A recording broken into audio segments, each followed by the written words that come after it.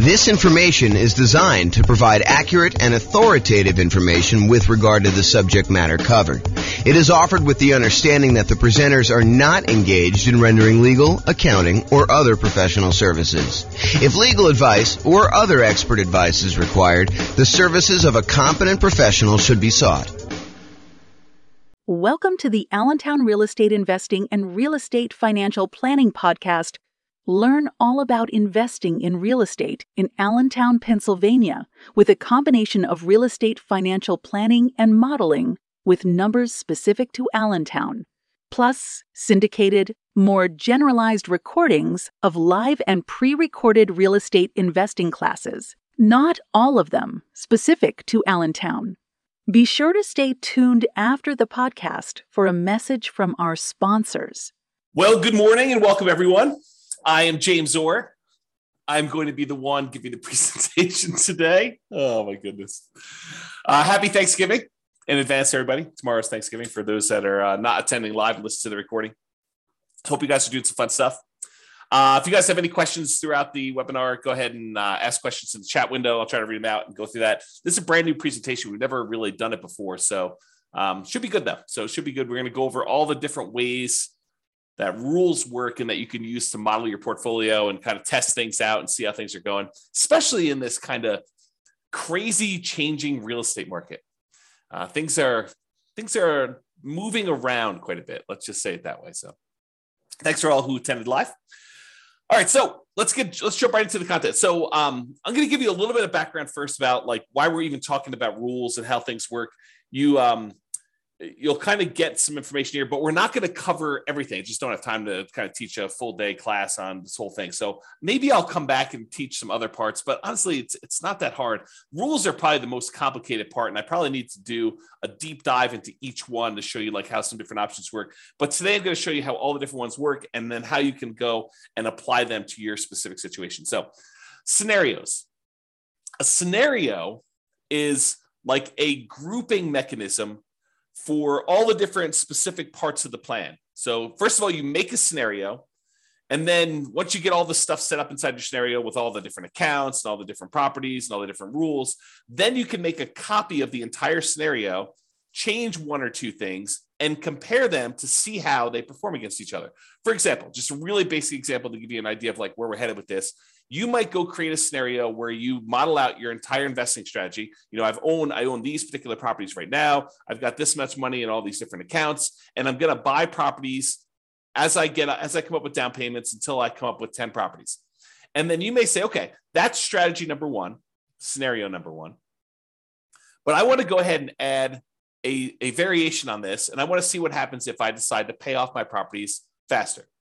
And so you might make a copy of that scenario and then add an additional rule to the second scenario that says pay off properties with extra cash flow.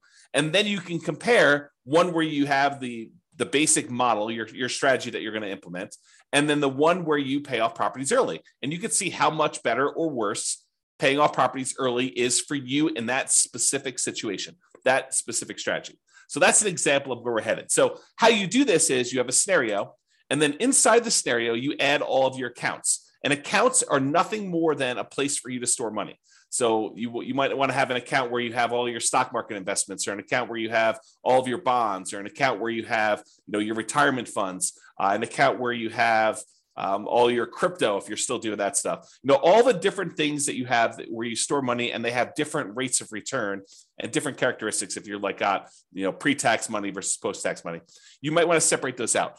The trick is simplify down so that you only have the maximum number of accounts, the minimum number of accounts that you can before you have to do more. So as one example, if you normally in real life have a separate account for each property, for doing your modeling, you probably don't want to do that. And the reason why is then you got to manage getting money from one account to another account in order to be able to aggregate it to buy your next property. If you just say, look, this represents the sum of all of the property accounts that I have, then you could do it that way. So big picture, you've got the scenario. Now you've got all the different accounts that you've got set up for all the different things.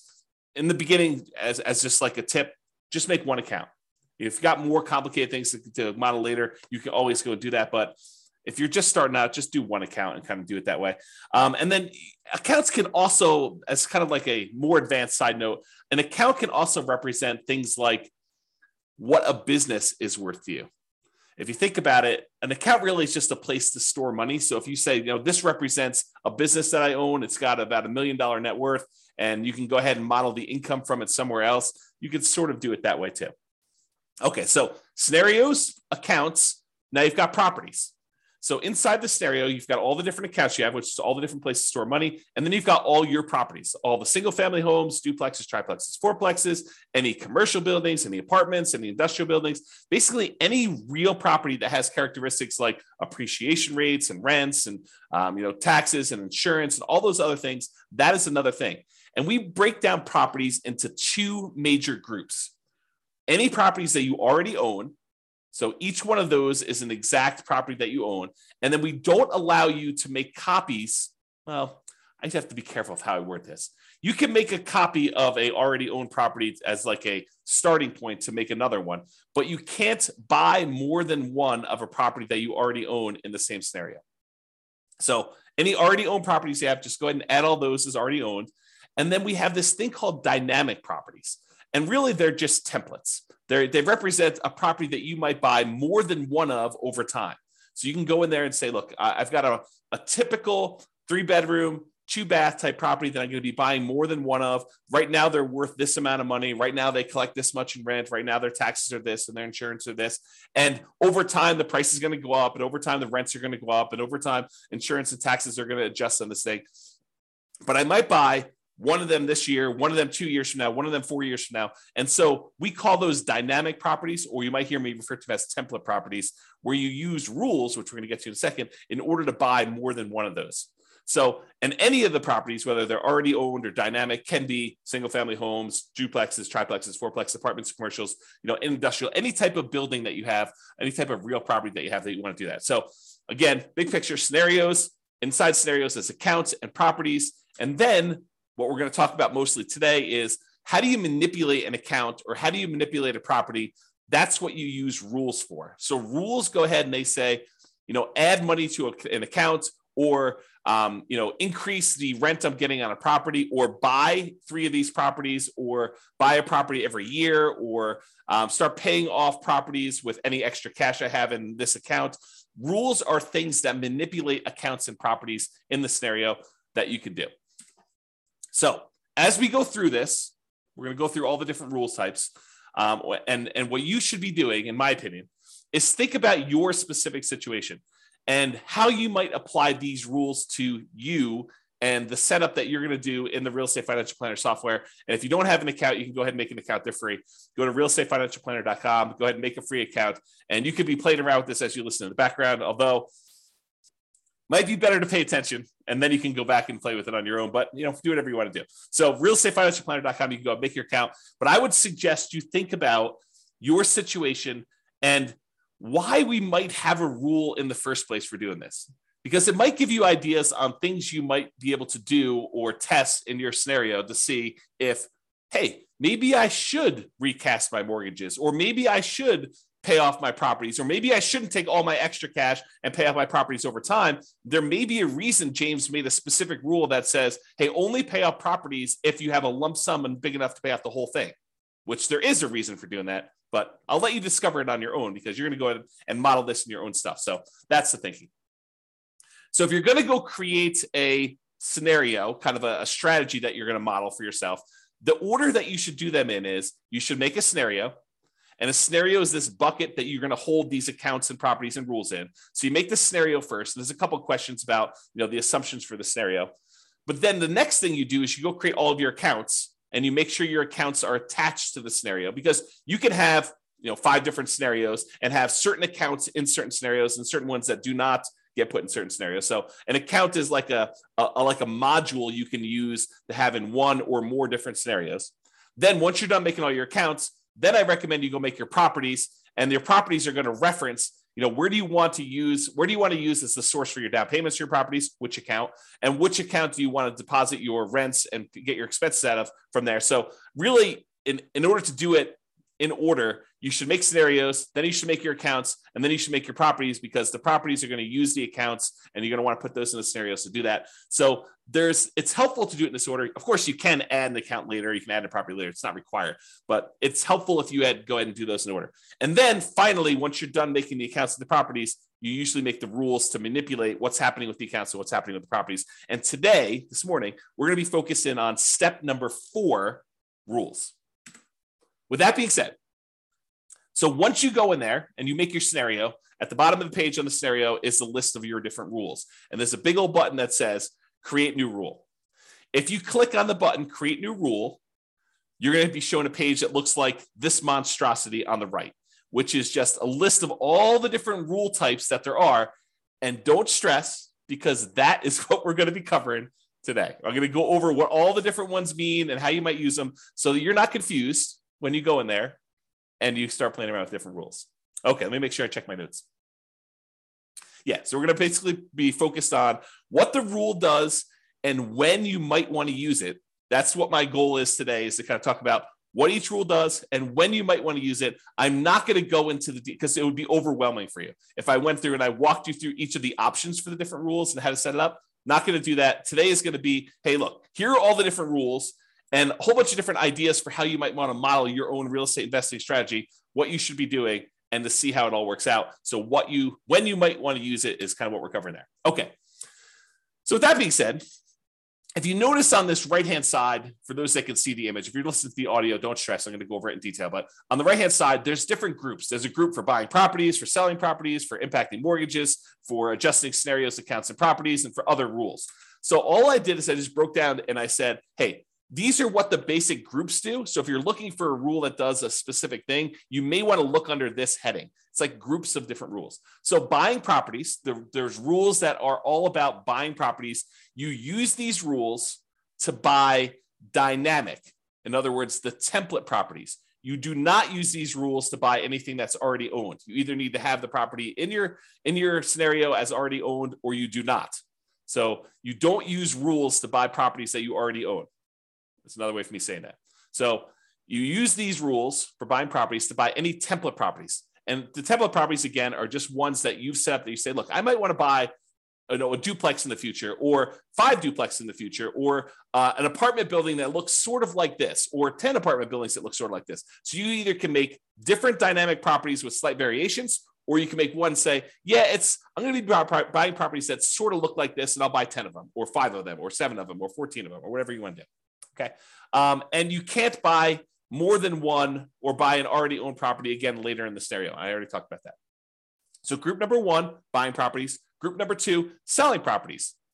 And we could sell properties in a variety of ways, but these are all the different rules about selling properties. You can sell already owned properties. You can sell template properties. And so these are different rules for saying, look, buy a property, own it for 2 years, then sell it. Buy a property when the return on equity drops below a certain ratio, then sell that, and then use the proceeds using a different rule to buy more of them. So you could do stuff like that. So we're going to have a whole set of rules about selling properties. We have a whole set of rules that impact mortgages, like pay off mortgages with extra cash flow, or pay off mortgages when I have a big lump sum, or pay off mortgages if after doing the calculation, I could then achieve financial independence if I paid off these mortgages, or recast a mortgage. And recasting a mortgage, for those that don't know, is, let's say you have $10,000 that you got a bonus from work or whatever it is, $10,000.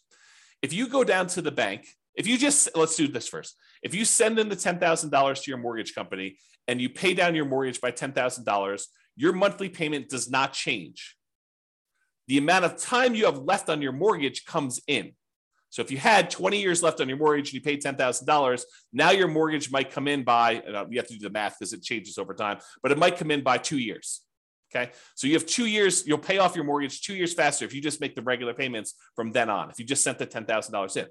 Or with some mortgage companies, you could take that $10,000, you could go into the bank or call them up on the phone and say, look, I would like to recast my mortgage. And they say, okay, if you send us the $10,000, we will go ahead and restructure your mortgage so that it still pays off in the same amount of time, but your monthly payment goes down by, let's call it $100 a month. They do a calculation to figure out what the new math would be so that it pays off still in that same amount of time. And now you can reduce the amount of your monthly payment, improve your cash flow, as an example, by recasting your mortgage. And they may charge you a fee to do that, by the way. They may say, hey, it's $500 to do it, but we'll recast your mortgage. So you pay the $10,000 or you pay $9,500 and they take the $500 out for recasting your mortgage, and they do that. So that's what recasting mortgage is, and there's a rule to do it, which we'll talk about.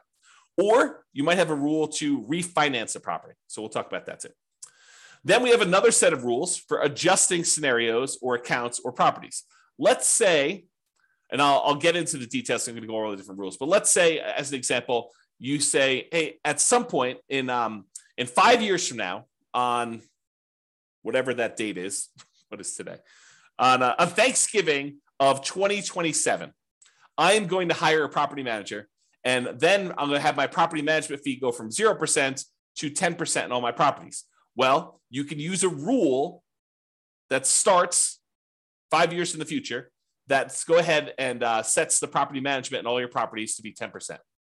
That's what you can do by adjusting different values on all these different things. That's just one example. And then I have kind of like a catch-all miscellaneous bucket, doing other things like moving money between your accounts, creating income from a job, rebalancing a set of accounts, like you want to do 50% in stocks and 25% in bonds and 25% in cash. We have a rule that will automatically rebalance your account balances by moving money between the two. Or what does that might do, like simulate market corrections. Like, what happens if property values are not always going up by 2, 3, 4, 5, 6, 7%? What if we see a period of time where property values decline? And maybe that doesn't happen this year. Maybe it happens next year for 2 years. And maybe it happens 10 years in the future for 5 years. So we could use rules to kind of do things like that for market corrections. Or maybe you want to say, I don't know when this market correction is going to happen, so let's have it be random. And I don't know how big it's going to be. It could be 2% down. It could be 15% down. It could be 50% down. We don't know. And so you can go ahead and set these rules up and say it's going to happen at some random point in the future. And you could set the frequency and all sorts of stuff. And we don't know how big it's going to be. Maybe it's going to be, somewhere between 0 and 20 or 0 and 50, whatever you want to set up for your kind of rules to model all that stuff. And then you can see how your particular portfolio, the strategy that you're planning on doing, is impacted by all of these changes. And the idea is you make scenario A, which is your baseline kind of like model. This is what I think I want to do. And then let me test out, should I pay off my properties and how much better or worse is that? And then you can compare the two scenarios on the same chart and look at a whole bunch of things like, how does this impact cash flow? How does this impact all the different things that we measure as risky, like your debt to income ratio or your resiliency or the months of reserves you have, or how much faster does A versus B get me to financial independence? And you can look at all those different things to do that. Okay. Before I go on, because I think I'm going to get into the rules next, does that make sense to everybody? If at least one person can tell me, yeah, that makes sense. Good job, James. Keep going.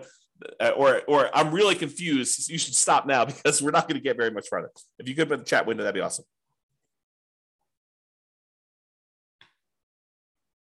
No one is responding. Unbelievable. Okay, good. Ben at least is. Okay, that's awesome.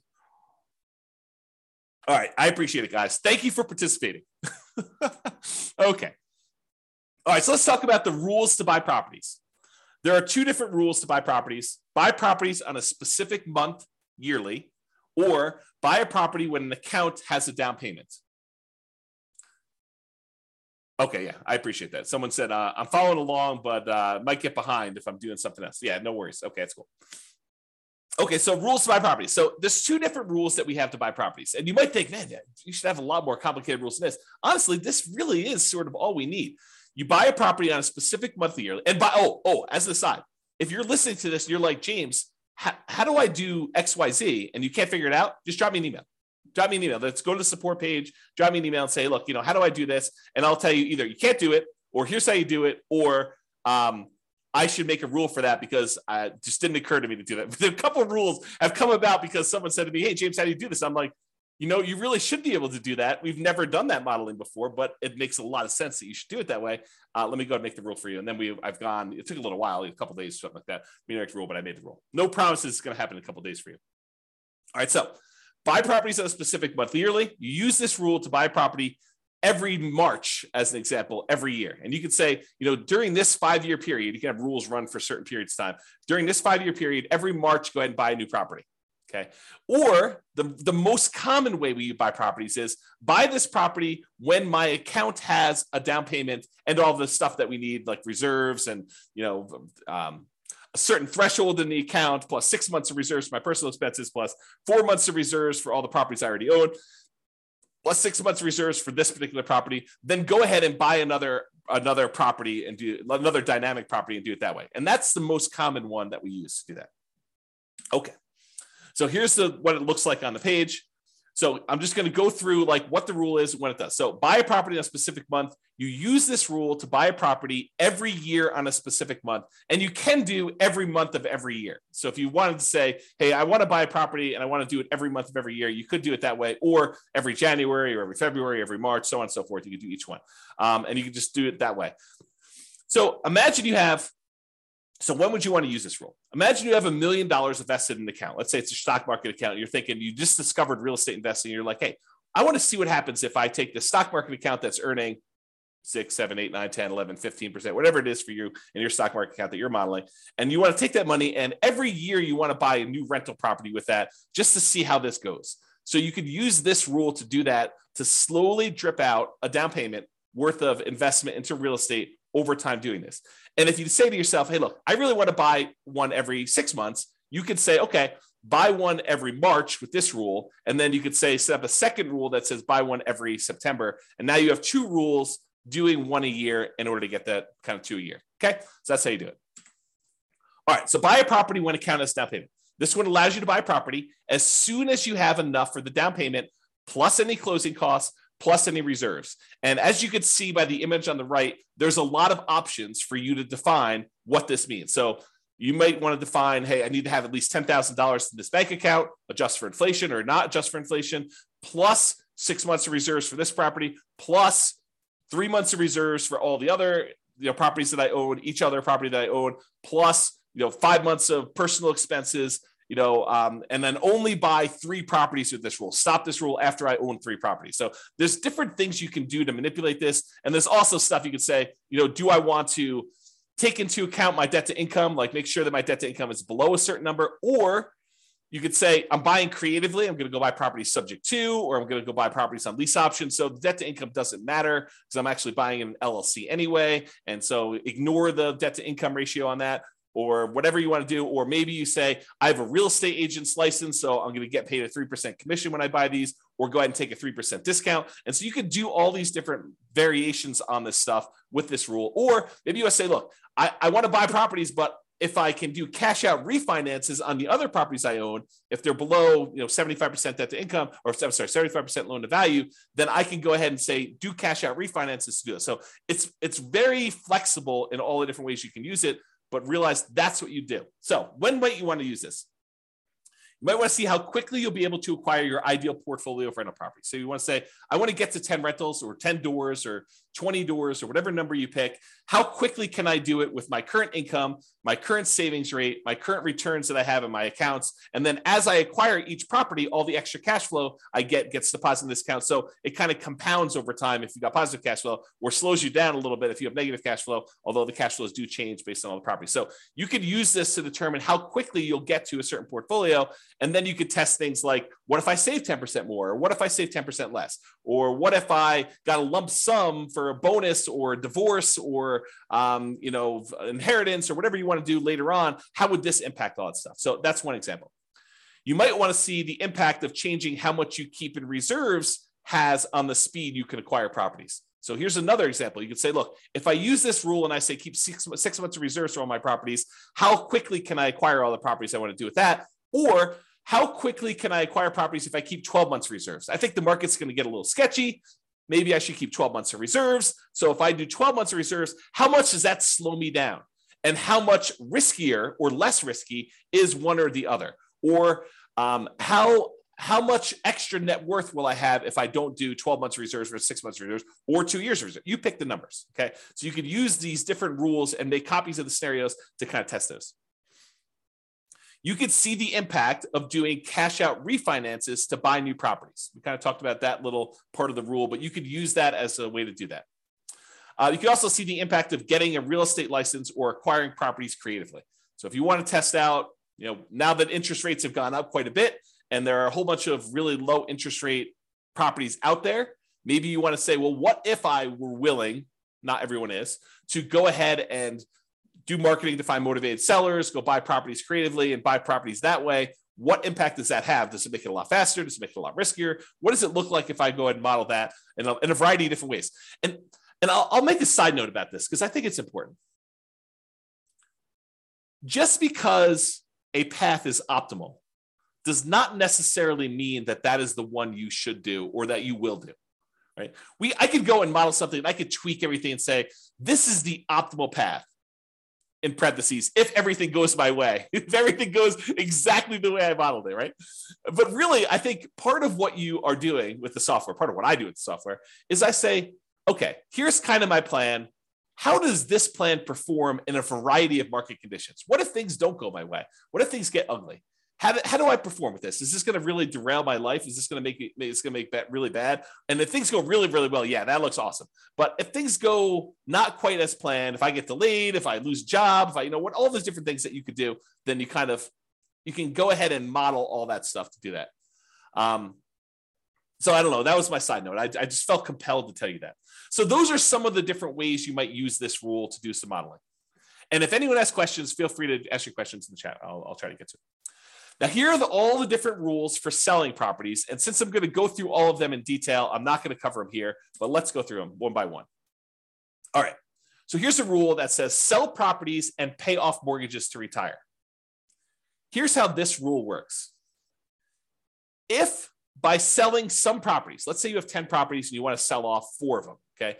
If by selling off 4 properties and paying all the associated closing costs, all the transaction costs for sale, the depreciation recapture, your capital gains tax, your real estate commissions. If you pay all those costs, the net you'd have after paying off all these properties, you could pay off the remaining properties. So you have 10, you paid off, you sold 4 of them. Now the money you got after all your expenses can pay off the 6 remaining ones. If that would give you enough cash flow and any money you have invested in the stock market with your safe withdrawal rate, because it takes that into account too, that between the cash flow from the 6 paid off properties and any money you have from the stuff you have invested in your accounts with the safe withdrawal rate, you would be financially independent. Then go ahead and execute this rule. This is sort of the rule if you buy more properties than you need and you let them all grow appreciation wise and paying down the loans, you get a little bit of cash flow over time. And then eventually you get to the point where, hey, if I sold 3 of these, then I could pay off 7. Or if I sold 7 of these, I could pay off the 3. And by paying off the 3, then that actually would get me over the bar of being financially independent, where all the investment income I have would meet my minimum target monthly income in retirement. Then go ahead and do that. Instead of having to guess and check when that happens, we have a rule that says, hey, if you want to go ahead and acquire a certain number of properties, and then by paying off some of them, you could pay off the rest. By selling some of them, you could pay off the rest of them and you'll be financially independent. That's this rule. So you could use this rule to say, hey, I'm acquiring properties. Maybe I get to the point where I don't need 12, right? And so when do you get to the point where you could sell a part of the 12 and pay off the other ones in order to be financially independent with the other money in your account? Pretty cool rule, right? Like an interesting way to do that modeling. At least I think it's a pretty cool rule. I like this rule a lot. Okay, so that was one rule. Here's a totally different one. Sell rental properties after owning them for a specific period of time. So this one allows you to sell all rental properties. It does not do owner occupants. So it's only rental properties after you've owned them for a specific period of time. So let's say you acquired properties and you're doing lease options as an example. So you're buying properties and you think that you're going to be holding these properties for 3 years and then the tenant buyer is going to cash you out. You can go ahead and set this rule up and say, okay, I'm acquiring properties as quickly as I can. As soon as I have a down payment here, buy another one and then find a tenant buyer, a lease option tenant buyer to come in and lease it from me. And I think I'm going to sell these properties after holding them for 3 years. Some of them may be 2, some may be 4, but on average, it's going to be about 3 years. What would that look like?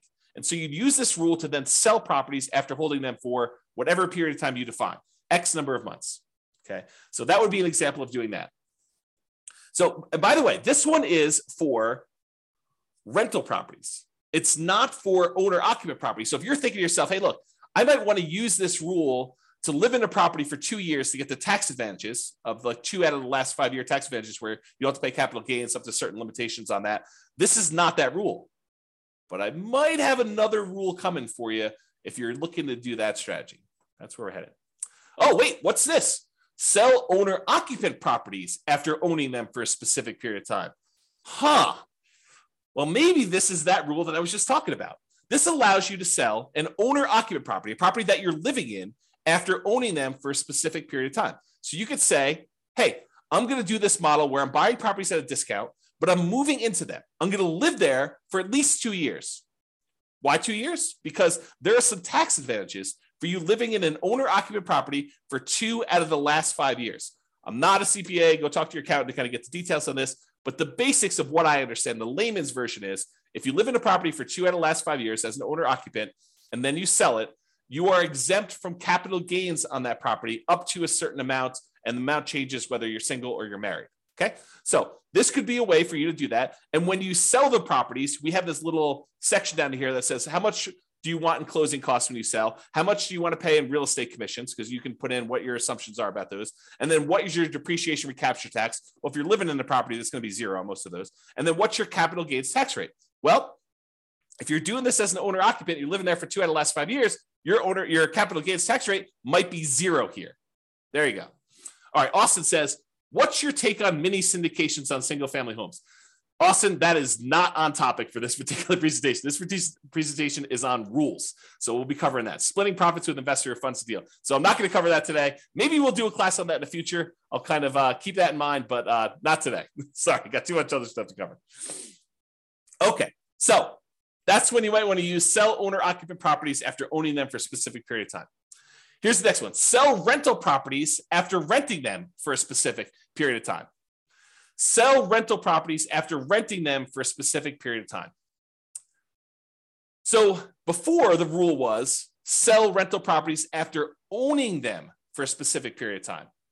But if you're doing this one where you have rental properties after renting them for a specific period of time, this is selling them after you've rented them. So imagine for a minute you're nomading, where you're buying properties as an owner-occupant, living there for at least a year, maybe more, until you get to the point where you're able to buy the next property and convert that one to a rental. Well, if you use the rule before where it says sell rental properties after owning them for a period of time, you might buy the nomad property, live there for a year and a half, then convert it to a rental. And then now that it's a rental, you've owned it now for 2 years. So really, that would be selling the property after 6 months, which isn't what you intended, I don't think. So this rule says, look, it doesn't matter when you bought it. If you lived there for a year or 2 years or whatever beforehand, and then you decide to rent it, this one starts the counter as to when you sell it based on when you converted it to a rental. Okay, so that's what it is there. All right. Sell rental properties based on return on equity.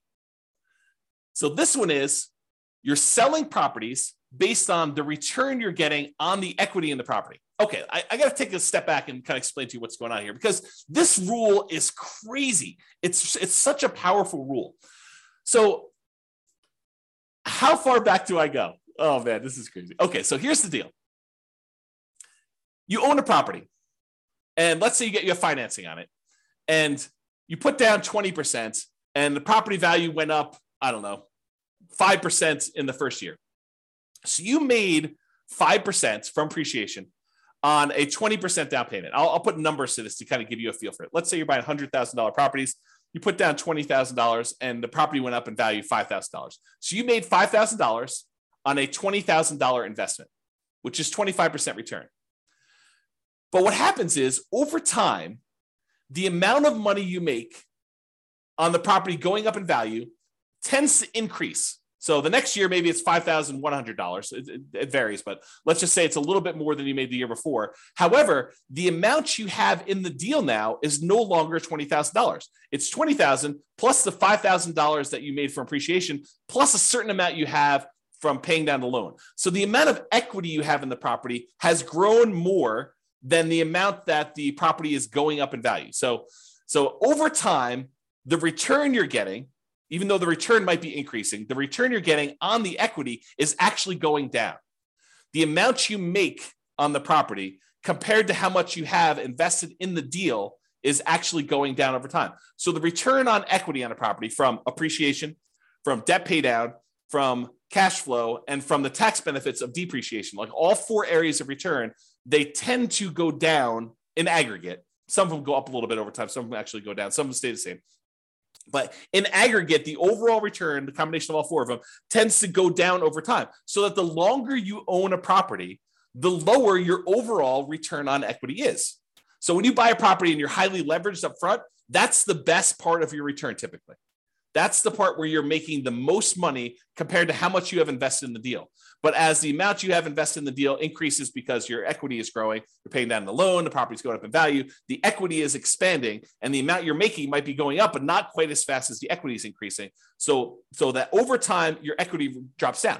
So you might say to me, look, James, as I own these properties, my return on equity is dropping and dropping and dropping. What if I said, look, once it gets below a certain threshold, I want to sell that property and I want to re-leverage back up. I want to go ahead and sell it, and then I'll go buy two more or one more and wait until I have enough to buy the next one. That's what this rule allows you to do. It allows you to be maximally leveraged, not maximally because you don't want to be selling a property every year just to kind of re-maximize your leverage, but within a reasonable range. So you can say, hey, look, once my overall return on equity, because I'm calculating return on equity on every single property every month. So once your return on equity for a property drops below a certain threshold that you set, I don't know, 10%, 12%, 15%, whatever number you pick, right? But once your return on equity drops below a certain threshold, then go ahead and sell that property, dump all the cash into a specific account, and then you can have a separate rule which buys properties whenever that account has down payments. So what will happen is you have these properties and they're growing and growing and growing. Once the return on equity drops below a certain threshold, it sells that property. Then you have another rule that takes any time. You have money in this account for enough for down payments and closing costs and reserves. Then I go ahead and I buy another property and I replace that one, or maybe it's two properties because you have enough there to do it. So that's the way you use these rules in order to maximize your return on equity in a particular scenario. Does that make sense? Let me know if it does or doesn't. That'd be awesome. Okay. This rule is selling rental properties once your account balance drops below a certain threshold. Yeah, so James says makes sense. James is the only one participating today. Thank you for that. I appreciate that. Okay, so imagine this. Imagine you've got a portfolio of properties and you're trying to make sure that you have enough money to kind of support yourself, and you stop working before the cash flow on the properties will generate enough money for you to live on. So you're kind of operating at a deficit. You have $500,000 in your bank account, plus you've got a bunch of rentals, but eventually you draw through the $500,000 because you're a little bit short. So you could set a rule that says this: once my $500,000 drops to the point where I only have $10,000 or $50,000 or $100,000, whatever your comfort level is, once I get to the point where my account balance drops to $50,000, as an example, then go ahead and sell one rental property to boost that account balance back up. And then I'll keep draining on that account until I get to the point where it drops down again, and then sell another property if you want to. You can kind of use that to do that. So imagine a situation where you stopped working earlier than you should have before you completely are financially independent. And now you have a whole bunch of rental properties with a whole bunch of equity, but you don't want to go sell those properties with equity right now. You want to go ahead and hold on to them as long as you can until the point where you need to sell them in order to put money in your account to be able to support your lifestyle. Then you could use this to model that situation. Or you could say, look, as soon as I get to the certain point where this account balance drops to a certain level, go ahead and sell a property because I want to be able to use that money to buy new properties. You could use that too. So this is similar to a rule that we're going to have later, where instead of selling the properties, you do a cash out refinance in order to bring your account balance back up. So they're sort of like a pair of rules. This one is the sell the rental. You sell it, you pay all your expenses on it, your closing costs, real estate commissions, depreciation, recapture tax, your capital gains tax. You can go calculate all those, and then the net gets deposited to your account. Or, which we'll get to here in a second, there's a similar rule that says, once my account balance drops below whatever threshold you set, then go ahead and do a cash out refinance to get to those. I did a whole class where we really use these rules a lot. I compared a person who lived in a really high cash flow market to a person who lived in a really high appreciation market. And I showed that while it's a lot easier to get to the place you want to be when you're in a really high cash flow market, you can get there in these really high appreciation markets with a combination of selling properties or doing cash out refinances. But there's some complications with the cash out refinance, which I talk about that in that 2-hour class. But I think the name of that class was cash flow versus appreciation. I think that's what the name of the class was. And I set it up as two different people competing, and go watch that if you haven't seen it before. It's pretty good if you're interested in this particular modeling. Okay. All right. Next rule: sell properties, but only if by doing so, the money that I get from all the properties will allow me to retire based on a safe withdrawal rate. So I mentioned safe withdrawal rate earlier. I'm going to take a moment to kind of make sure everyone understands what I'm talking about. So there's this study, it's called the Trinity study. And what it basically did is it went back through historical stock market rates of return. And it said, if you only take out 4% of your of the amount of assets you have invested in stocks and bonds, then the likelihood of you running out of money in a 30-year retirement period was really, really low. That's the basics of the study. And so what they called that 4% was a safe withdrawal rate. And I'm using safe in quotes because there's been some arguments that it's really not so safe. There's been arguments by the guy who came up with it that it could be a lot higher than 4%. So really this idea is, if you have a certain amount of money invested in stocks and bonds and maybe some cash, what percentage of that portfolio, if you have $1 million, what percentage of the $1 million can you take out each year where you are where you are not very likely to run out of money? That's what a safe withdrawal rate is. So you've defined what your safe withdrawal rate is in the software. You basically say, my safe withdrawal rate is 4% or 3% or 5% or whatever number makes sense to you. And you can test these things, right? You can go ahead and run a scenario at 4, you run a scenario at 5, what difference does it make? Run a scenario at 4, run a scenario at 3, maybe do some market corrections in there to see how that plays out. You can do all this stuff. But this rule says, look, I've got a bunch of rental properties, and maybe I have a little bit of money invested in the stock market right now in one of the accounts in there. And so what I want to do is I want to check each year and say, hey, look, if I sold all these rentals and I paid, closing costs, I paid real estate commissions if I've got any, I paid my depreciation recapture tax if I've got any, I paid my capital gains tax if I've got any, if I paid all those expenses on it, the net amount of money that I would take and I would deposit into my account balance, invest in the stock market, if I did that, would the money in the stock market allow me to retire? Would my safe withdrawal rate for the amount of money I have in the stock market allow me to be financially independent? And if so, go ahead and sell the properties. Kind of a cool rule, right? You basically have all these properties you've acquired. What if you took them all and you sold them? Could you actually achieve financial independence? And this rule tends to come up. I probably should do a class on this. This rule tends to come up when you're in a market where the cash flow you're getting, the cash on cash return you're getting, or it's actually the cash on cash return on equity you're getting, is less than your safe withdrawal rate. Right? Because in that way, the money you're getting, the cash flow you're getting on the property you have is actually lower than your safe withdrawal rate. You'd be better taking that money and investing in the stock market according to this rule. And then who knows what will happen in real life. But at least in the mathematics of it, that it'd be better for you to actually be investing in the stock market than in rental properties, which can happen depending on your market and your situation and what you've got set up there. Okay? So that's that rule. Kind of a cool one. All right. What about properties that you already own? And you said, look, I planned on selling this property next Christmas anyway. I lived in it for 2 years and now we're going to sell it so I can get a partial exemption on the capital gains. The period of time that I lived in it, I can get an exemption on that capital gains because I had the 2 out of the last 5 years. And a lot of people think that if they lived in it for 2 out of the last 5 years, they get a full exemption on it. But you may want to talk to your accountant before you put that on your tax return, because I'm pretty sure that it's not what you think it is, if that's what you thought it was. So anyway, you lived there for 2 years. You're going to sell it before the 5-year point. You're like, oh, this is great. I'm going to go ahead and do that. You can go ahead and set a rule up to say, sell this particular property that I already owned on this date in the scenario. Really simple rule for doing that. All right. Those are all the different rules on selling properties. Some pretty cool ones. Some kind of like really straight down the middle, generic sort of things, right? Now, let's talk about rules that impact mortgages. We'll go through all these one by one. Just knocked the headphones off my head accidentally. All right, so pay down loans with cash flow. So maybe your strategy is,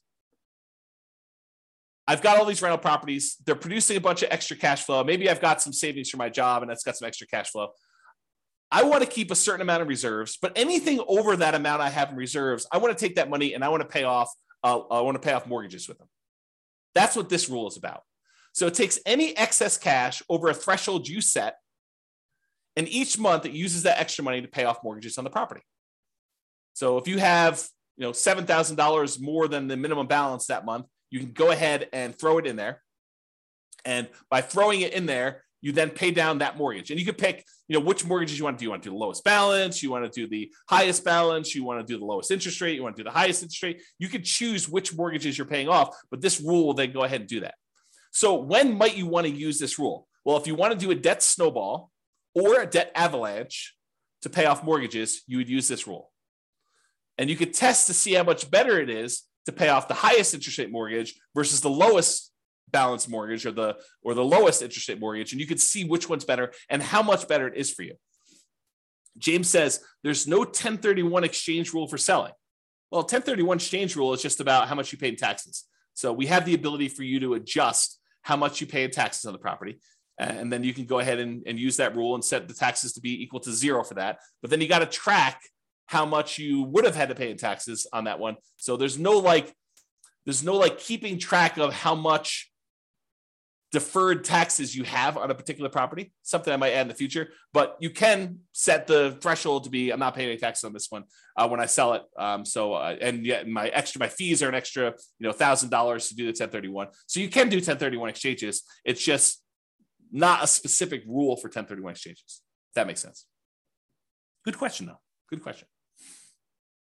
Okay. So pay down loans with cash flow. That's how that works. Okay. Pretty simple. However, every time you make a payment on a particular loan, it doesn't actually improve your cash flow in the short term, unless you pay off the loan completely, and then it improves it by a big chunk. But it doesn't improve your cash flow because by paying down the loan, all you're really doing is moving in the date that loan gets paid off from where it was to closer. So it'll be paid off sooner. But your monthly payment stays the same. So it doesn't improve cash flow on a property. So you might say to yourself, hey, and I'll add this one other thing. And the amount of money you're earning on that extra cash flow you're doing is the interest rate of the loan. So if you're taking your money and you're paying down a 3%, 4%, 5%, 6%, 7% mortgage on a property, the amount that money is earning is the amount of your mortgage interest rate. So if you're paying off 3% loans with that, you're earning 3% on that money. You're paying off 7% loan, you're paying 7% on that money. Okay. So the idea is the more you're paying off on those properties until you pay it completely off, it doesn't really benefit you in the short term. It benefits you when you pay off the loan, which could then compound and help you in the future on other properties you're doing, but it doesn't benefit you in the short term by improving your cash flow. And so you might say to yourself, well, why would I go take this extra money that doesn't help me in the short term? Why don't I let that grow in something else I'm invested in, like either more rental properties or stock market or I don't know, whatever you want to do, crypto, bonds, whatever you want to do there, hard money lending.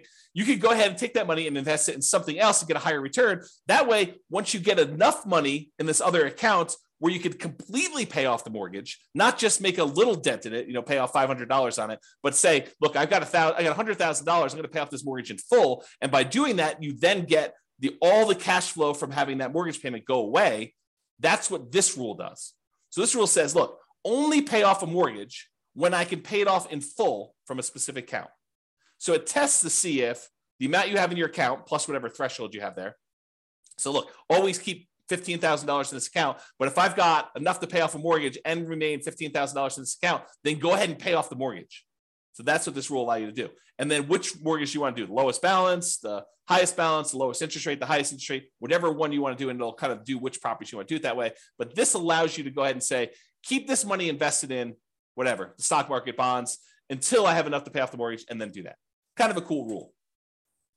All right. Remember earlier we talked about recasting mortgages? It's that thing where you walk into the bank with $10,000, you pay them a fee in order to lower your monthly payment, not change when the loan gets paid off, but you give them $10,000 and say, look, I'd like to lower my monthly payment by a little bit. And they're like, okay, yeah, we'll do the calculation and we'll do that for you. It'll take this thing. Well, this is a rule for recasting mortgages.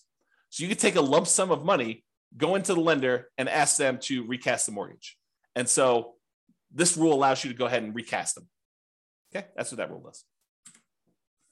All right, remember before I told you about selling properties based on the account balance? If my account balance gets so low, then go ahead and sell a property to replenish that account balance so I have money to live on or money to invest somewhere else.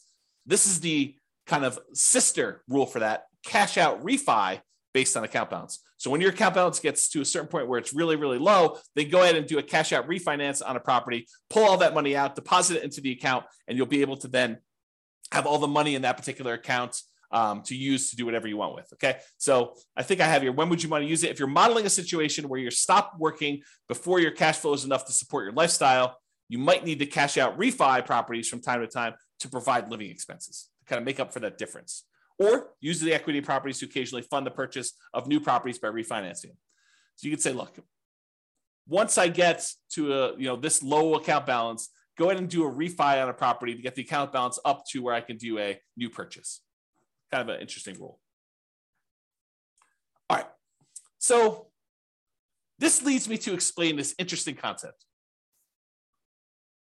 And so I need to explain it to you, but I'm going to take a drink first. All right. So imagine you said to yourself, look, I really want to earn, I don't know, $10,000 a month. And if I was earning $10,000 a month, I would consider myself financially independent. Because $10,000 a month would be able to cover all my personal expenses, including the mortgage I have on my owner-occupant property, and anything else I need, right? So $10,000 a month, that's my number. That's my target income to be financially independent, target income in retirement. But what if you didn't have a mortgage on your owner-occupant property? Would you need that $10,000 anymore? And you say to yourself, no, I wouldn't. So I can either have $10,000 if I have a mortgage on my owner-occupant property, or I only need $8,000 if I don't have a mortgage on my personal property anymore. And so the software allows you to select whether or not to move your financial independence number down when you pay off your owner-occupant mortgage or not. And so if you have that triggered, which is in the scenario section, this rule becomes super interesting, because what this rule says is, look, if I'm close to my $10,000 a month number, my target monthly income number in retirement, but I have enough cash in my account balance or stocks or whatever it is in my account balance that I could pay off my owner-occupant mortgage. And if I did that, I would be financially independent. Then go ahead and do it. So this is a situation where the passive income you have coming in from your stocks and all the cash flow on all the rental properties is really close to your number. It's at 80% or 85%. But you have enough extra cash lying around somewhere where you could pay off your owner-occupant mortgage because the balance is low enough that would actually lower the amount you need, and it would trigger you being financially independent. Then go ahead and pay off the owner-occupant mortgage. That's what this rule does. Pay off owner-occupant mortgage if FI, financially independent. All right. These are going to be really quick. These are the rules that allow you to adjust values on your scenario or on different accounts you have or on different properties you have. Okay. So set value on scenarios. What this rule does, it allows you to change any values you defined for the scenario at different points in the scenario. So originally you thought your safe withdrawal rate was going to be 4%, but 10 years later you say, hey, look, now I want my safe withdrawal rate to be 3%. You'd use this rule to run 10 years later and change your safe withdrawal rate number from 4% to 3%, as an example. Or you defined your refinance mortgage interest rate in your scenario as 5%, which is low now, but at the time seemed reasonable. And now you're like, look, in the future, I want this to be 7%. You can use that to change that too. You can use this set value on scenarios to do it at some point in the future. Or you want to say, look, my minimum target monthly income retirement threshold is now $4,000, but I want it to be $5,000 in 5 years from now. You can do stuff like that. Or your safe withdrawal rate number, as I use as an example. This is that rule that allows you to do that. The set value on accounts does the same idea on accounts, though. So let's say you were earning 1% on savings at the start of the scenario, but you think that's abnormally low. And by 3 years in the future, that should really be at least 2% or 3%. You could use this rule to say, set the value on the account, set the return I'm getting on that account to go from 1% to 3 years later and on to be 3%. Or you say, I want to set it to 1% now, but a year from now, I want it to be 2%. And a year from then, I want it to be 3%. And then you could use it to do stuff like that. Or the other thing it could do is you could set it to be a random number. You could say, look, the return on my savings account is going to be somewhere between 1% and 3%. Have it change monthly by somewhere between this range, or add a little bit to it or subtract a little bit to it each month. You could do a whole bunch of things with making it random to simulate the stock market or what you're getting on savings, or what your business return might be if you're using an account to store kind of business stuff or bonds or anything like that. So you could use it to do random numbers as well if you wanted to. Same idea, but setting values on properties. You could say, look, my property appreciation rate is now at 1% because I don't think property values are going up in the next couple of years. But 3 years from now, I think the market's going to be normal, and we're going to set it to be equal to 3% from there. So you can have a period of time where properties are appreciating at a slower rate or at a faster rate, and then you could change it to be something else later. You can do the same thing with your rent appreciation rate. You could also do things where you hire or fire a property manager and set it from 0 to 10 or 0 to 8 or 0 to whatever. You could also do maintenance on a property. You say, look, it's just a brand new property I bought, so maintenance is going to be low for the first couple of years, and then maintenance will increase. You can go ahead and do that too. So this rule allows you to set values on properties over time and change those. And then if you go ahead and you change these things, but you're like, look, then I want it to return to whatever was normal at the very, very beginning, we have a rule that says reset the original value on an account. So if I was doing 1% and then I was screwing around with it for a whole bunch of years, and then after 10 years, I wanted to go back to whatever was set at the very beginning, we have a reset original value on accounts rule and a reset original value on properties rule for you to go ahead and mess with those. All right. I think this is the last section. Maybe not. We'll see. So any questions? We'll use this as a pausing point. Any questions? Is this good? Need me to slow down, speed up? Is this helpful? Anything? Nothing? So good so far. Okay, awesome. Again, James is the only one participating. I appreciate that, James. Everyone else is sort of just, I don't know, voyeurism or whatever they call it when you kind of like just watch things. Okay, cool. All right. So here are a whole bunch of rules that do other things. So add to or subtract from the account balance. Let's say you're like, hey, look, I got this account. I know I'm going to get a bonus that's going to come in, a one-time deal or an inheritance that's going to come in at 16 months in the future. I want to be able to have a way for you to add a lump sum to your account or pull a lump sum out and say, look, I know that I'm going to have this big payoff for a lawsuit or something like that. I'm going to need to pay out a certain amount of money. Then I can go ahead and subtract this amount of money from my account at that point in the future. Or you're going to have a series of expenses like college tuition for kids. You could use a rule like this to model, I'm going to have this come out on this date. I'm going to have 2 kids going to college at this point, so I need to have this much money. And you could use them to kind of like move money in and out for these irregular expenses to do that. Or you pay a certain amount on installment sale of a business or from a lottery winnings or whatever. You can use that to do all that stuff. All right, transfer money between accounts. So you have money in the retirement accounts, or you have money in a regular account that you want to move to a retirement account. You can move money around between accounts using this rule. Or you have money in your rental property account and you want to use that to invest in your tax-deferred retirement account. You can move money from those things. Or you want to pull money out of one account when a certain account drops below a certain threshold. So you say to yourself, look, I have this reserves savings account that I'm never going to use unless my account drops really low in this other account. So go ahead and move them when something happens to do that. So you can set up those rules to do those things. All right, here's that market correction rule I was telling you about. So this allows you to model what could happen if your market corrects. If your account balance or your properties all are affected by these things, you could do that. So this allows you to change the amount that is in accounts that you select. So it doesn't have to be all of them. Like a savings account may not be affected, but a stock market account might be affected by a market correction. And which properties you want to have impacted by this thing, and then by how much.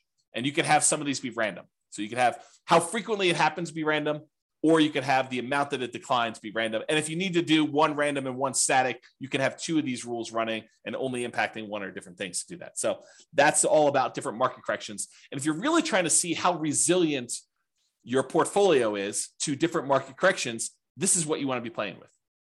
You want to be able to see, okay, I'm going to do this strategy. And the strategy sounds awesome, right? I'm going to be buying properties and maximizing my loan to value and minimizing the amount of money I have in a deal and keeping really, really low reserves to kind of make it go really, really well. Well, let's see how that performs with market corrections. Or I'm going to buy properties free and clear, not going to have any mortgages on them at all. It's going to be slow and steady wins the race. And let's see how that is impacted by market corrections. And then you can compare those 2 strategies. You can see, oh, this one gets me there faster, but it fails sometimes. I run out of money. I have to file bankruptcy or, foreclosure. So, that sort of thing can happen if I, have market corrections. But this one tends not to happen as much, or tends not to happen at all. And so you could say, maybe I don't do that one strategy, or maybe I kind of hold it back a little bit and see how it goes. But it's up to you. It's really your strategy, and you're testing it, and you're seeing how it performs. Okay. All right, here's the one you're probably going to use in almost every scenario that you set up: your paycheck and your personal expenses. And a lot of times we'll set up a separate rule for each person's paycheck, like one spouse and the other spouse, and then a shared personal expense one that you're going to do. And we usually set them up as 3 rules. You could do them all as one if you really wanted to, but I tend to separate them out just to make it a little easier. So what this rule does, allows you to model receiving a paycheck or other regular income. It doesn't have to be a paycheck, but it could be, I'm getting regular payments of a certain amount. If you're doing, you don't need to do this for rental properties because the rental property stuff does its own thing. And the personal living expenses. So you might want to use this to model each one of your paychecks, and then which ones of those go away when you're financially independent, you stop working. You could set this rule up that says, hey, look, I get this paycheck, it's this amount, but as soon as I am financially independent, stop giving me this paycheck. And it'll automatically turn it off for you so that you no longer get it, okay? And then you could use it later if you wanted to model Social Security if you don't want it to count towards your income to qualify for being financially independent. So we have another rule specifically for Social Security, which does count towards your financial independence number. But if you're like, look, I don't believe Social Security is going to be there, it's nice if it is. Let's go ahead and model that Social Security, but don't count it toward my financial independence number at all. You'd probably want to use that as sort of like a fake paycheck from Social Security. Okay. So you could use that to model that too. And so to do Social Security, you just have this rule start at whatever date you'd qualify for Social Security and have it run through the end of the scenario doing that. Okay.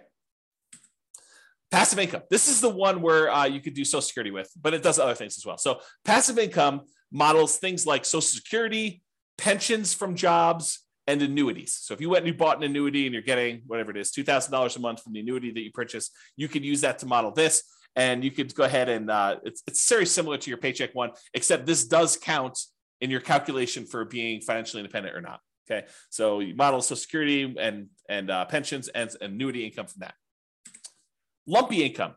Let's say you're like Ben and you flip properties and you want to have lumpy income come in from every time you flip property. Maybe you flip a property every 6 months or every 3 months or every 4 months or every month or whatever it is that you do.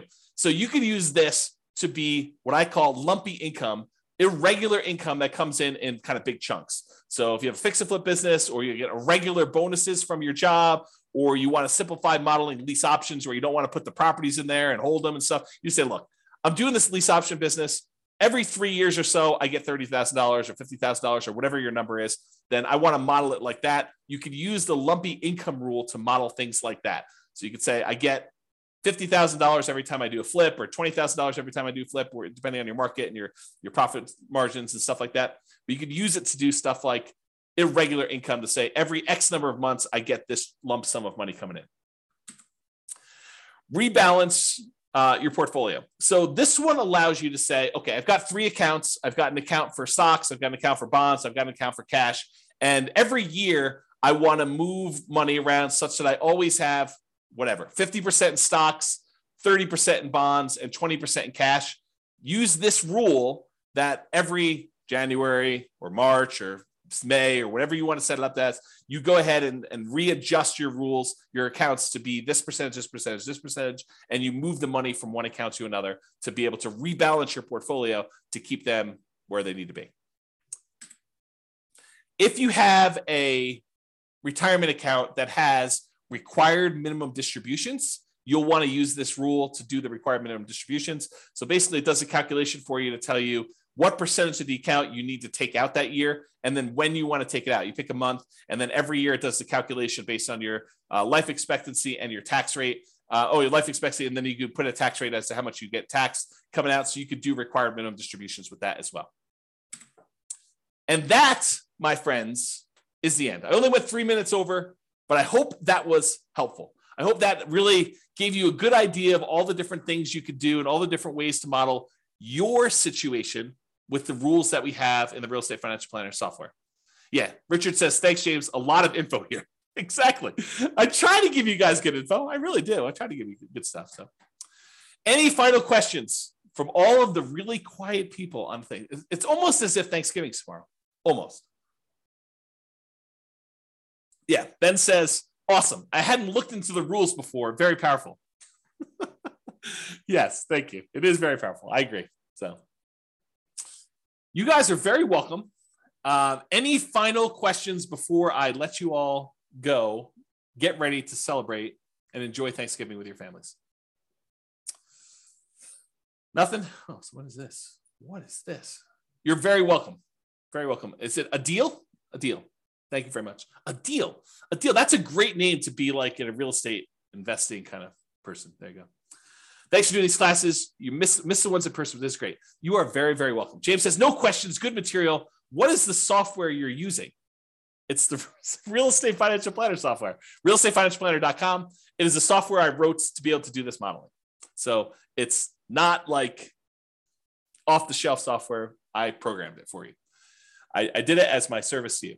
So there you go. It's available on the website, realestatefinancialplanner.com. Go create a free account and you can do all this modeling.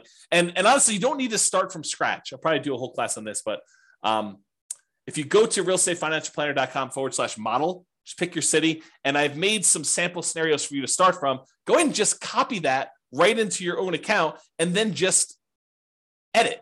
That way you don't have to go create everything from scratch. You can say, oh, I see there's a property here. Let me go ahead and change this to be closer to what my properties are and go ahead and do that. Yeah.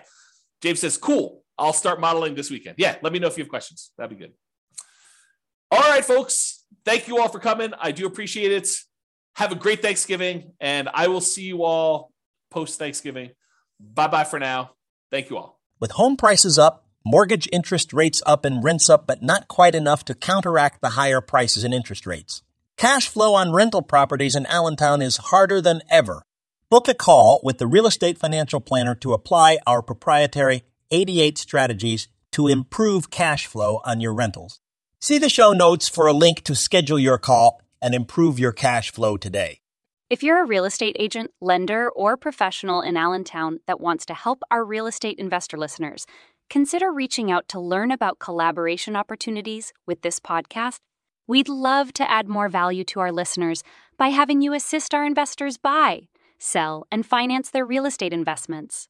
See the show notes to schedule a call to discuss collaboration opportunities.